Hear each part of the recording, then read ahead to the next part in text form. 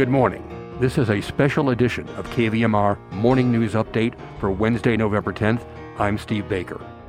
Today we are airing an interview with Nevada Joint Union High School District Superintendent Brent McFadden about tonight's 6 p.m. school board meeting on the issue of critical race theory. A group called Protecting American Ideals will present their viewpoint, whose aims include ridding our schools of critical race theory. First, we'll give you a brief look at today's regional weather. Nevada City, Grass Valley, sunny, high near 62 today, low 44 tonight, 67 and sunny tomorrow on Veterans Day. Sacramento, patchy fog before 10, then clearing and a high of 65 today, low 48 tonight. Truckee, Tahoe, possible patchy freezing fog before 9 a.m., then sunny and high 53, low tonight 26. And 69 new confirmed COVID-19 cases in Nevada County yesterday. And now here's KVMR News producer Felton Pruitt's interview with the superintendent. We're talking with Brent McFadden, Nevada Joint Union High School Superintendent. The district's Board of Trustees is going to hold a meeting, and one of the main topics there is going to be critical race theory. A group called Protecting American Ideals will be presenting their opinions. First, Brett, let's talk about critical race theory. Can you briefly explain to people what that is? Yes, there's a number of different viewpoints on what it is. It's a debate that's occurring and a discussion that's occurring nationwide in various public forums. It has garnered significant attention in the school boards forums. So school boards from Colorado all the way to Maine to Florida and now here in California are being presented with this issue of critical race theory. It was a theory that, from my understanding, that was developed several decades ago by a number of college-level, university-level academics as a mode of examining public policy as well as examining history for the possibilities of institutional racism or elements of racism that were embedded in either particular laws or practices in particular countries or localities.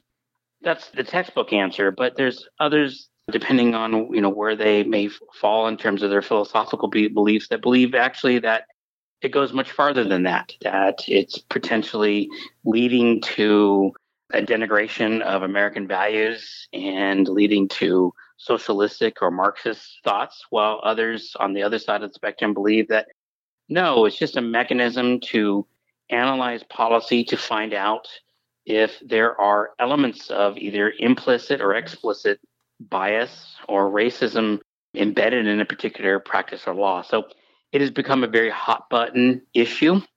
And unfortunately, in today's heated political environment, it can be difficult to have discussions, rational discussions about public policy in these times.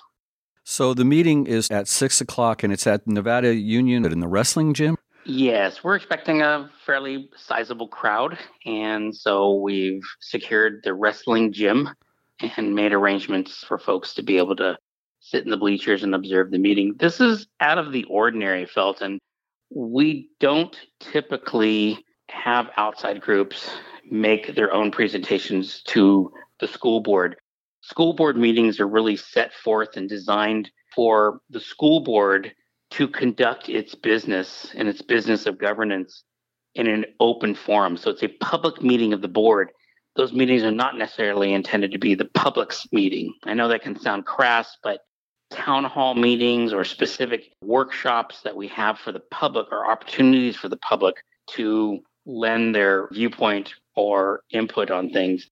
The public does have the ability to comment on board items that are before the board on a specific agenda, but this is a bit out of the ordinary. Nevertheless, our board, the board of the trustees of the high school district, felt that this group should be allowed to present its viewpoints on that and that this issue and this presentation was warranted before the school board.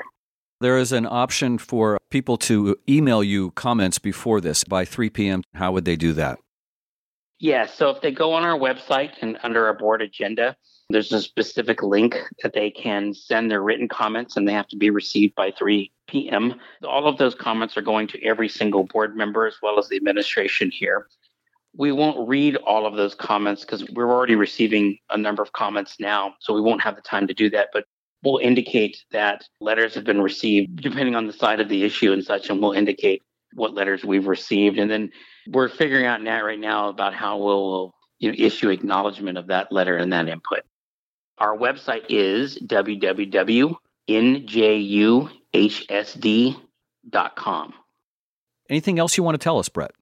Yeah, Felton, individuals, if they wish to attend the meeting, they can also attend the meeting in person, and they can provide their public comment in person if they wish to do so as well. We expect a large crowd, so depending on the number of individuals that want to speak, we may not be able to accommodate everyone, but if individuals would like to be there in person and observe the meeting or try to provide public comment, they're welcome to do so as well. We've been talking with Brett McFadden, the Nevada Joint Union High School Superintendent. Thank you for all the information, Brett. Happy to, Felton. Thank you. That email for public comments is board@njusd.com. You need to get them in by today at 3 p.m. Birthdays today include blues legend Bobby Rush, who has recently won his first and second Grammys of his career. Bobby turns, 87. Now stay tuned for the fine music of the Wednesday Morning Show and your host, Lynn Heinz.